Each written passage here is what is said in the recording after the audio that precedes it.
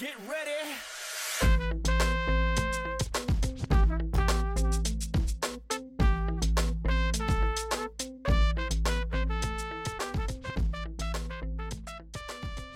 Hello and welcome to College Talk. It's me, your host, Beth Brandon, and I am excited.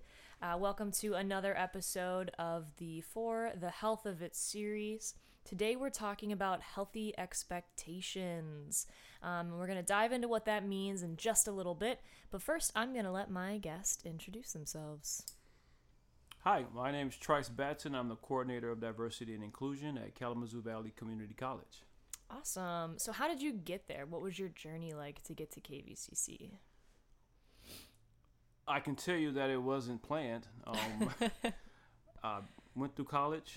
When I graduated from Western with a bachelor's degree in marketing. Okay.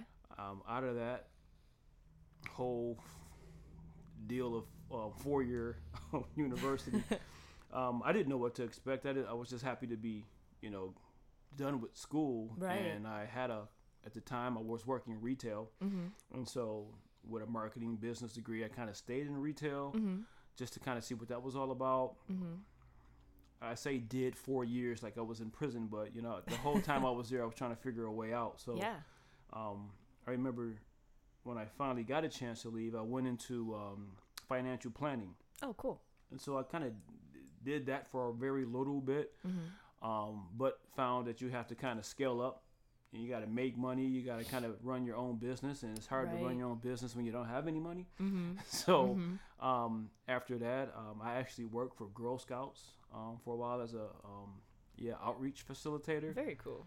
Yeah, so that was kind of a part-time job, but it was cool. Learned a whole lot at the time. Then a friend of mine who had just become an interim general manager at a local hotel reached out to me because I had some tax knowledge. I had went through the H&R Block tax classes, so I was certified tax consultant for a little bit. So he kind of brought me on to be a controller at the hotel. Oh. Like it's kind of a long story, but then That's awesome. next thing you know, it was 12 years in hospitality. Dang. And then I really took a leap of faith, to be honest with you. I had a job, so while I had a job, I was looking for a job because I just knew it was time for me to get out of hospitality. Job popped up at KVCC. Long-term friend of mine worked there. And I think it was just a situation where, like I said, I took a leap of faith because it was a position that I really wanted. And the woman that was in charge of hiring at the time, she had a former life in hospitality, so it was an awesome match. Yeah. And she just brought me aboard. And so kind of what we're talking about later on, she was huge, really, really big. And she was really my introduction into the social justice, if you will, and diversity and inclusion and equity, that whole piece. So in a nutshell. Wow. That's how awesome. I got where I am. That's awesome. What a journey. And I think that's really cool because so many people I think that we've talked to who are in higher ed, like their first initial goal was not higher ed. It was something else, and then it was something they sort of fell into. Yeah. And I think that goes for like any major. I have friends who have degrees and things that like gave them skills to work in something they're in, but it's not what they got their degree in. And I think it's just so interesting how people's lives and journeys play out, and I think it's okay if everything doesn't go as planned. Absolutely. Yeah, and we try to tell students that you come in, if you know what you want. I have friends that knew what they wanted fresh out of high school, and they're still doing that to this day. Yep. But the greater percentage is just doing something else. Yep. Yeah. Yep, definitely. Absolutely. All right. So jumping into the nitty gritty, diversity and inclusion, those are pretty big buzzwords in higher education, and I think sort of just out and about in the world now. But what do they really mean? Wow. Diversity, we'll start with diversity. Okay. I think that word has evolved over the last, 4 or 5 decades. I think today it's really, it's about looking at the differences that we all bring into, whether it's the workspace or church space or, just our community as a whole, our earthly community, you know what I mean? Yeah, absolutely. And just really trying to appreciate everyone for what they bring to the table, whether it's around ableism. That's one of the things that we're kind of looking at at Kalamazoo Valley, then you have mental health awareness. You know, so we look at these things in order to really bring people together because they are buzzwords, and I think people suffer from diversity fatigue. Yeah, definitely. And so in order, I think, to keep people, I'm going to be honest, you know, to keep the majority of folks in the room still when they hear diversity, you have to kind of just find the intersections. So, you know, when you talk about ableisms and those things don't discriminate, you know, you have people that are, whether they're bound to a wheelchair, it's not because they're black. You know, they're bound to a wheelchair not because, you know, of their age or color. It's because of something happened to them, or, you know, maybe they were just born that way. So I think that's where diversity, at least for me, and what we do at Valley, is really trying to look past the ethnicity and the race aspect of it. Now, we don't ignore it because definitely. we always have to come back to that because that's just the culture that we're in. That's the society we've been raised in, right? So it's there's so many aspects of diversity that we really try to look at. So. And I think that's huge because I think when you first start looking at diversity, I think it is very much like the racial and ethnicity and like cultural pieces, but it's so much more than that, and all of that plays into the other things that you kind of mentioned, like the ableism, and it's interesting how broad the term or the word diversity, like how many things it spans, and how many things that, like, if you are in the majority, you don't think of, and so to start learning about it. And to really get to experience that in college is kind of the idea of this podcast. This week's episode is how to figure out how to lean into that, and learn from that, because you're going to encounter a lot of people in your life, and the better that you can not just like accept but include and embrace them, I think that's when you really start to see like joy and success and things. And that's the next word, inclusion. Yeah.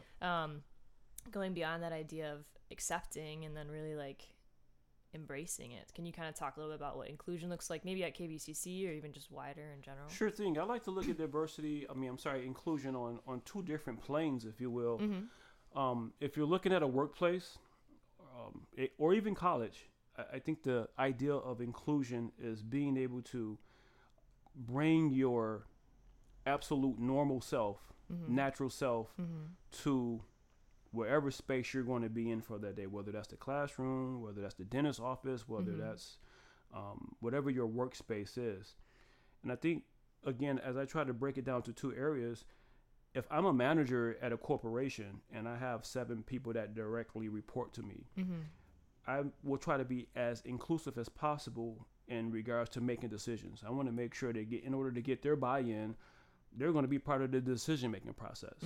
I'm going to farm them or mine them for their ideas. As a matter of fact, I'm going to make it an expectation that they bring their ideas to me. Now, they may not always stick, but they have to understand that their ideas are valued. So I think that is huge in regards to inclusion. Now, when we look at it from the diversity aspect of things, I believe that you talk about cognitive diversity, you talk about being able to have a seat at the table, as opposed to just having a token, at the table just to check a box. No, we want a person to come to the table and bring their unique experiences. And again, we want to welcome those experiences, right? And if we look at Valley and our student body, we want to be inclusive of all of the students. What are your unique experiences? What are your backgrounds? Where you come from? Let's talk about these things and then try to be equitable, right, around that. So. Yeah, definitely. Actually, that just brought up another word, equality versus equitability. Is that what you equity? Equity, yeah. So yeah. equality versus equity.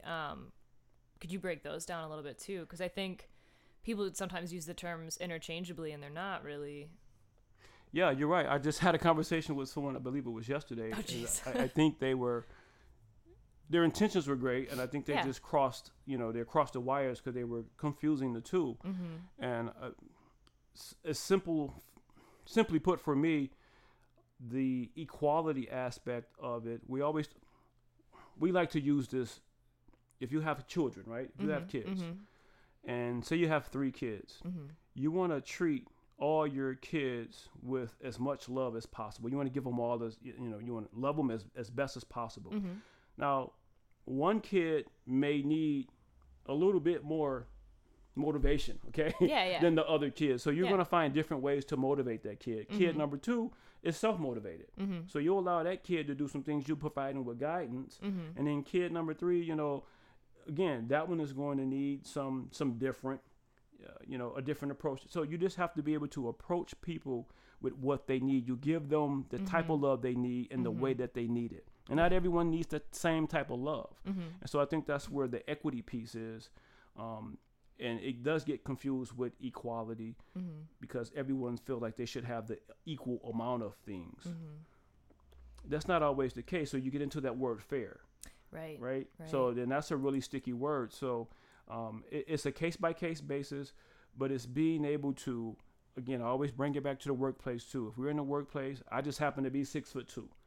I can reach certain things, so I don't need a ladder. Right. Yeah. But a colleague of mine might be 5'2". He or she may need a ladder. So the equity is making sure that they have the ladder. The equality is the fact that we can give them the ladder. Let's give them the ladder. So does that make sense? Yeah, it does. Okay. It does. I think that's important too, because like I did a like a bias training this year, and the example they use is like everyone's trying to see over a fence, and like you said, one person's tall. Yeah, absolutely. And that, like, I think really clarified it for me. And the same thing with what you said. I think almost like the height thing gives like the best visual clue, where like I just if you've got two people standing on the same, one person's higher than the other person, if they're both going to see, one person needs that little extra. Like same thing with the kids. And it's interesting because I feel like there's a lot of pushback towards the equity, because they're like, well, you know, we're shooting for equality, whereas, you know, I mean, if you look at it for your kids, like, you want to give them those love, like, that's how you should feel about everyone. So, yeah. Oh, it's a sticky situation. You know, in the work that I do, you know, full disclosure, there's a lot of sticky conversations. There's pushback. We have conversations where people will leave the room, both physically and mentally. So oftentimes when we have workshops, we have conversations that, in order to keep people in the room. But it is around the equality, because some people don't understand that. We like to say some people are born on third base, right? In the game of baseball. Some people are born on third base, and it's not their fault. They're born on third base. Some people are born in the parking lot. Understand what I'm saying? Yeah. They need extra help just to get inside the ballpark. When some people are they're standing on third just by the nature of their life and their family legacy. So then that gets into a deeper piece, you know, around legacy and history and things like that. So definitely. It really is about just having conversations and having people stay in the room and meet people where they are. But it can be sticky. Yeah, absolutely. Oh, I bet. So I think my next question goes into kind of like how to lean into those sticky situations. So one of the best pieces of like life advice, really about college, the college journey that I got was from my uncle, and he was like, college is the place where you go to learn how to learn. And that really stuck with me, because it was like, yes, like you're there to take, you know, your classes, and you're there to get like good grades and to learn and to become like, you know, learn the coursework, but it's also how to learn how to function outside of high school and your parents' house, and how to interact with people and work with people, and how to work with yourself.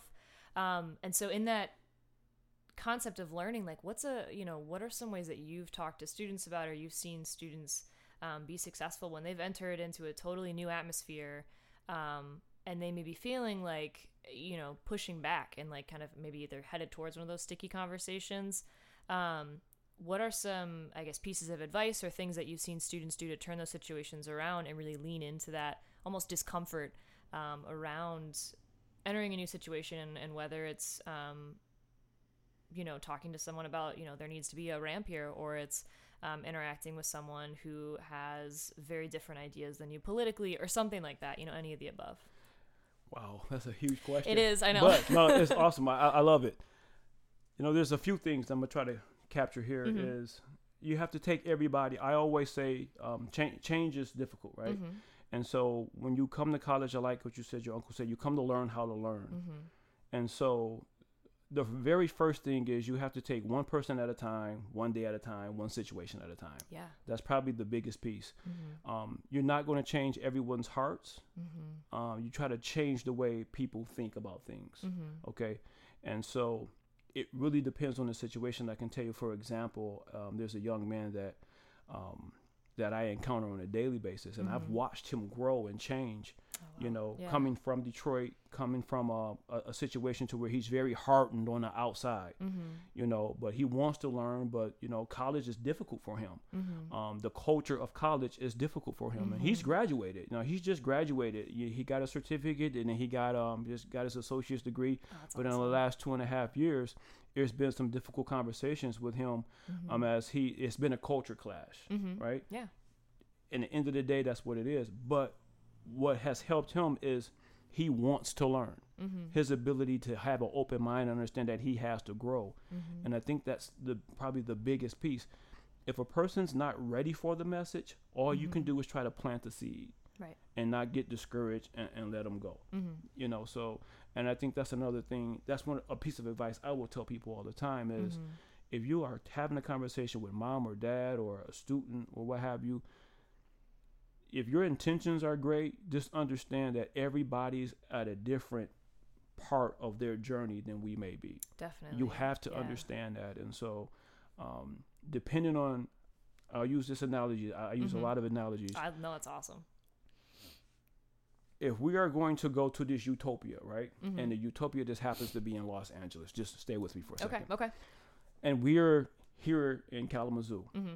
You have to understand this road that we're on. Everyone's going to be on a different part of that road. Some people may be in Denver.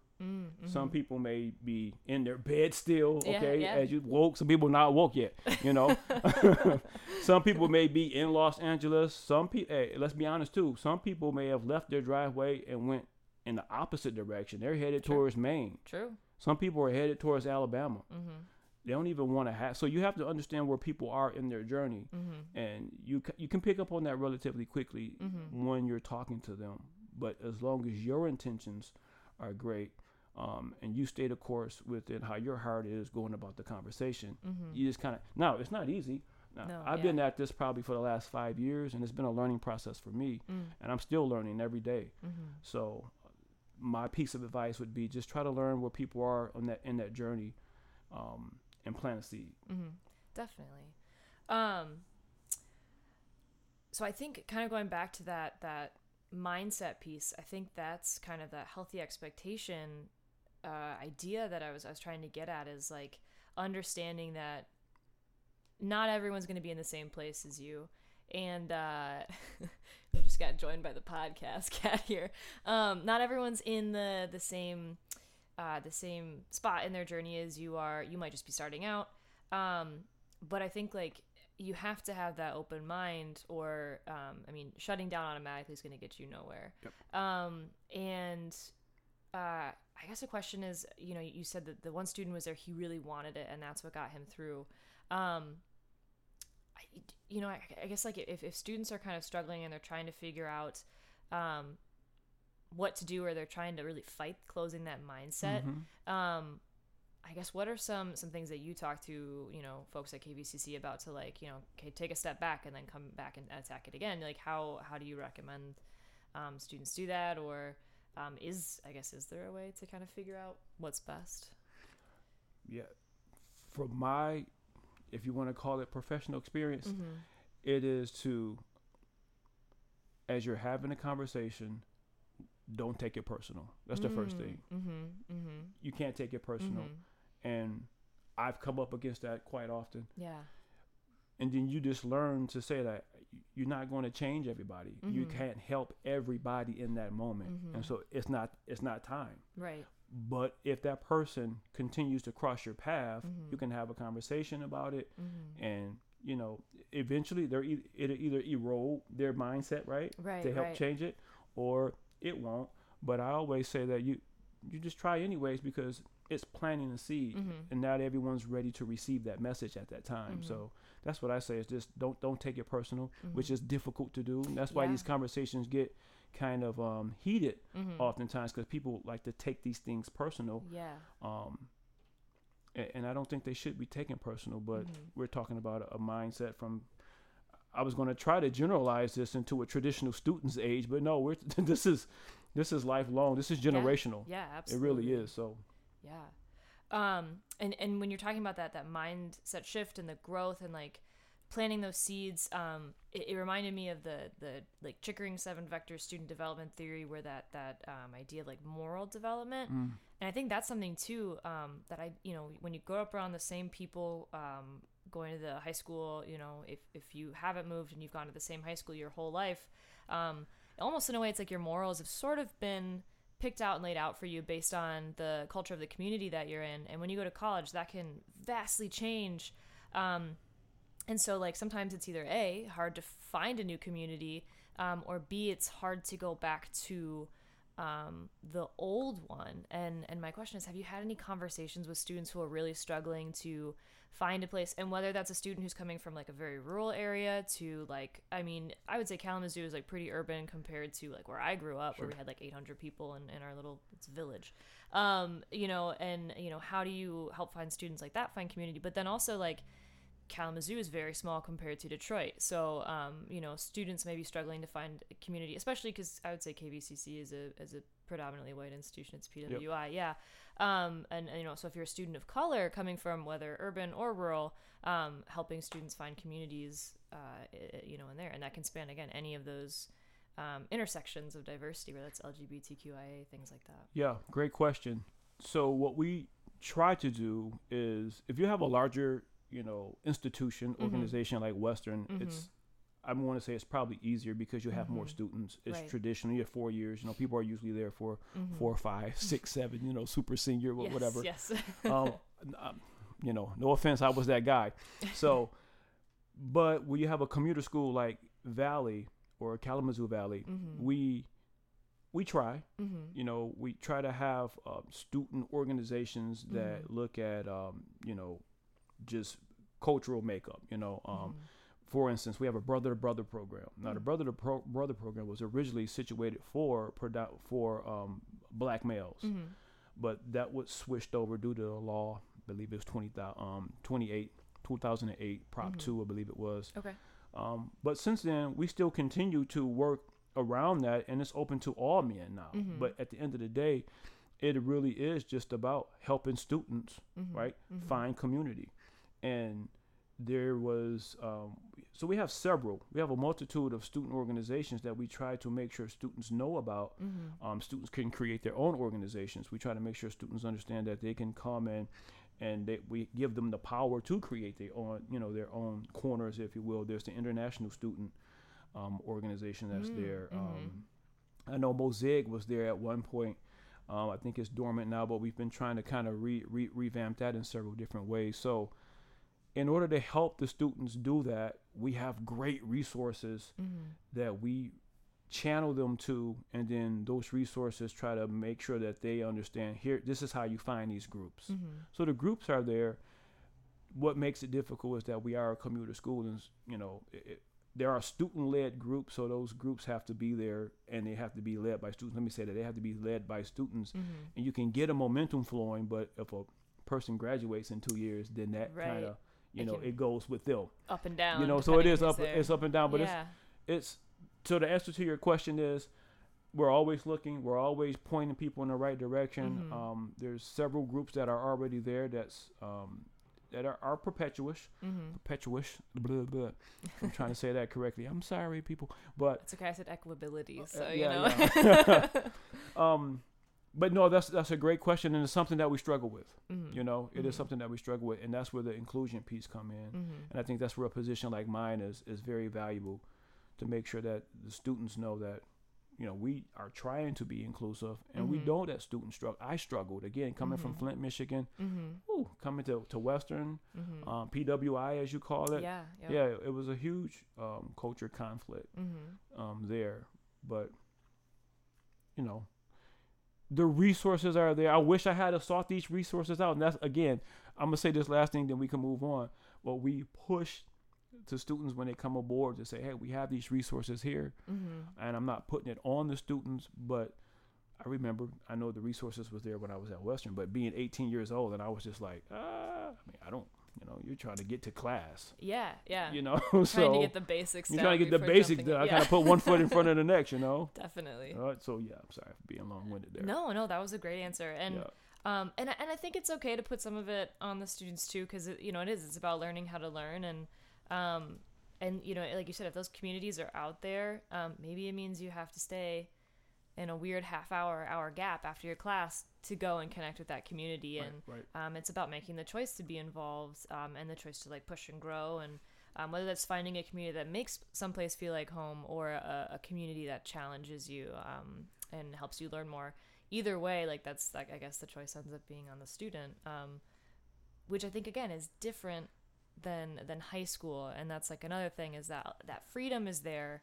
Yes. And so you can make those choices, and if you want to change your viewpoint on something, like college is a great time to kind of explore that and like take a class on it, or join a student org, or go to an event put on by a student org if you're not ready to commit, and things like that. I want to touch on one more thing before I jump into like our 2 set questions. Okay. You mentioned the taking things personally, and I think one thing that I noticed in undergrad, and still today, and also still struggle with it as a person in the majority culture, as a white person, is the word privilege, and not taking conversations about that personally. And I think that's a really important thing to touch on. If you're a student who's coming with, and you may not recognize that you are born with privileges based on where you grew up or things like that, but like recognize that that's a word that's going to come up in college. And I think what you said that is perfect, to not take that personally. And can you touch maybe a little bit on what the word privilege, I guess, means in even like all facets of diversity? Yeah. Let me start by saying I didn't necessarily understand from a male perspective, right? As a male, as a heterosexual male, I have certain privileges that I've only become aware of over the last 3 years. Walking to my car at night, not necessarily having to worry about, maybe I should, but things that women have to worry about, or will worry about, or may worry about in regards to safety. That's a privilege for me. Being a heterosexual male, being able to, go and put pictures of my significant other up, in my office. That's a privilege I wasn't made aware of until probably the last 3 years. And so that's one aspect of privilege. Now we get into the 2 words you're looking at, and I think is the underneath the undercurrent here. We're talking about the white privilege that people, that buzzword or buzz term that's out there. Yeah. I think, again, if a person takes that personally, then that's within them to try to figure out why they're taking it personal. And, I think the maturity level that it takes to do so, they can seek it out. I believe so too. It is one of those, it's a very contentious term these days for some folks. But as far as I'm concerned, it is a privilege, and what it is to me, and again, no disrespect to anyone, but as an African-American male, I understand that there is a skin privilege. I'm a light-skinned, African-American male. And there's certain things that I can pass on, or I may get away with, or I may have less discrimination just because I'm light-skinned, and unfortunately, the darker you get, the more skin tax you are going to receive. And that's just the truth of the world, and pretty much the nation that we live in. And so going back to the privilege part, I just think people have to understand that the history of it all, and there is a huge history that, and not to be cliche, but there's a huge history there that we just have to understand how it all is embedded in our culture, so I can't talk about privilege without talking about history. Absolutely. Because it's connected to the history. And so if people would actually do a history lesson and understand that, you want to talk about something as simple as, let me give a quick lesson here. The state of Oregon, I believe it's like 1868, late 1600s, whatever it is, you can Google it. But they were offering 600 acres of land to white settlers to come to Oregon. And if you were married, you would get an additional, 600 acres. You understand what 600 acres is? A ton of land. Ton of land. Yeah. Ton of land. And when you look at property these days, and you want to talk about legacies, so at that same time, they were banishing and exiling Native Americans, African Americans, Hispanic Americans out of Oregon. Okay, so the type of financial foundation that sets up is a privilege. 100 plus years later. So again, so it's a sticky conversation. It's a contentious conversation. Yeah, so that's what privilege. Yeah. Part of that privilege comes from. So definitely, and I think all the different examples you give, because I think when you hear the word privilege, you like what you said, the white privilege, that's what people immediately jump to, but there's so many layers. Yes. And so what you're saying, like not taking it personally, is like you may be a piece in your privilege, or the privilege that you're acting on may be like the very, very top layer, but you got to that top layer, right, because of the layers underneath. And so I think you're so right. Like you have to understand the history, and take a step back and look at that, and look at it from preferably not eyes from that top layer, but try and jump down a few layers and look that way. So thank you. And I think you're right. It is really sticky conversation. And I hope that as students listen to this, or just people out in the podcast universe, just to kind of think about that, and maybe crack open a history book and at least just like look, because privilege just kind of spans the gamut. Being able to go to a park and there's a hill, and being able to just walk down it itself is a privilege. Yes. And so it's through all facets of life. So yes. Thank you so much. That was you're welcome. awesome. So our final two questions. What was your favorite class in college or high school or ever? I think I'm finishing up a master's degree right now. Ooh. So I'll be done in December. Nice. Congrats. Thank you. Yeah. And I just finished a class in organizational culture and leadership. And I really enjoyed this class. I really enjoyed this class because maybe I'm a prisoner of the moment, right? So just finished this, dropped the paper off last week, so I'm pretty sure I got an A, but hey, that's beautiful. it's applicable to what I do on a daily basis. And it also has forced me. So a lot of, the things that we've talked about here today, this is fresh, for me. I've been able to do research, and put cite the references behind it and so on and so forth. But there's also a lot of reflection that's done. When you look at culture, we talked a lot about just organizational culture, and then our own cultures, where we come from, and how our culture impacts who we are today, our frames of reference, how we look at things. So this was a great course. Did a reflection paper at the end, and it was really cool. So I would recommend it to anybody. Even that's just a I don't know, what do you call those things? Extracurricular activity. Yeah. No, it was really cool, and it was just the instructor is from the Netherlands. Oh, nice. So yeah, she was really cool. So that sounds awesome. Yeah. What can I ask? What your master's is in? Yes, organizational.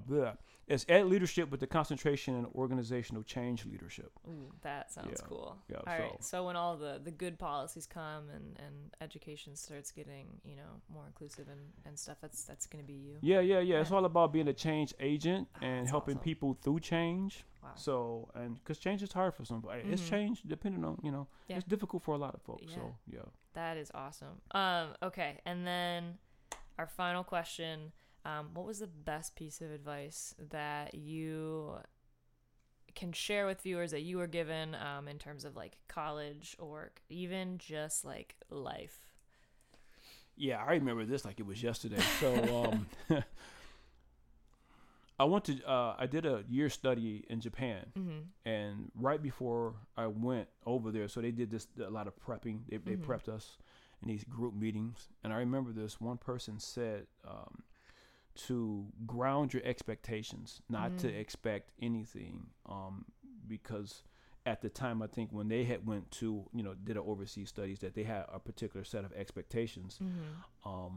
But anyways, they found out that they had to ground their expectations, and it just made their trip better. Wow. So I've taken that, and I remember when I went to Japan, that's the same thing I did, and I've pretty much lived by that ever since. It's just whatever I go into, I just ground my expectations. I'm very neutral about things, and so whatever happens, that's great. I don't get too up about it, and if something happens that is not so great, I don't get too down about it. So that's been the best piece of advice for me. Yeah, that's awesome. And that just is like fate. It like fits perfectly kind of with what we're talking about today. Awesome. That's for sure. Great. That's for sure. Yeah. Well, thank you so much for coming. This was awesome. Thank you for the opportunity. I really appreciate it. So, definitely. Yes. All right. As always, it was such a pleasure to have you here and to chat with you on College Talk. Before I go, I want to recommend one piece of reading. I want to recommend a bunch of reading, but y'all are just about to hit summer, so I'm sure that's the last thing you want to hear. But something while you're hanging out on the beach or chilling in a park or laying in bed until 4 p.m, as you do in the summer, there is an article. It's by an author and a researcher named Peggy McIntosh, and it's called White Privilege: Unpacking the Invisible Knapsack.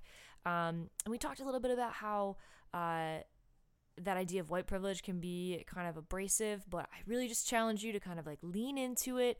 The article covers more than just that, and take a second to kind of, what Trice said, really look into the history, and maybe look into yourself a little bit and see about why it makes you uncomfortable. As we said, college is all about learning how to learn, and it's definitely important to learn about yourself. So maybe we'll talk to you next time on College Talk.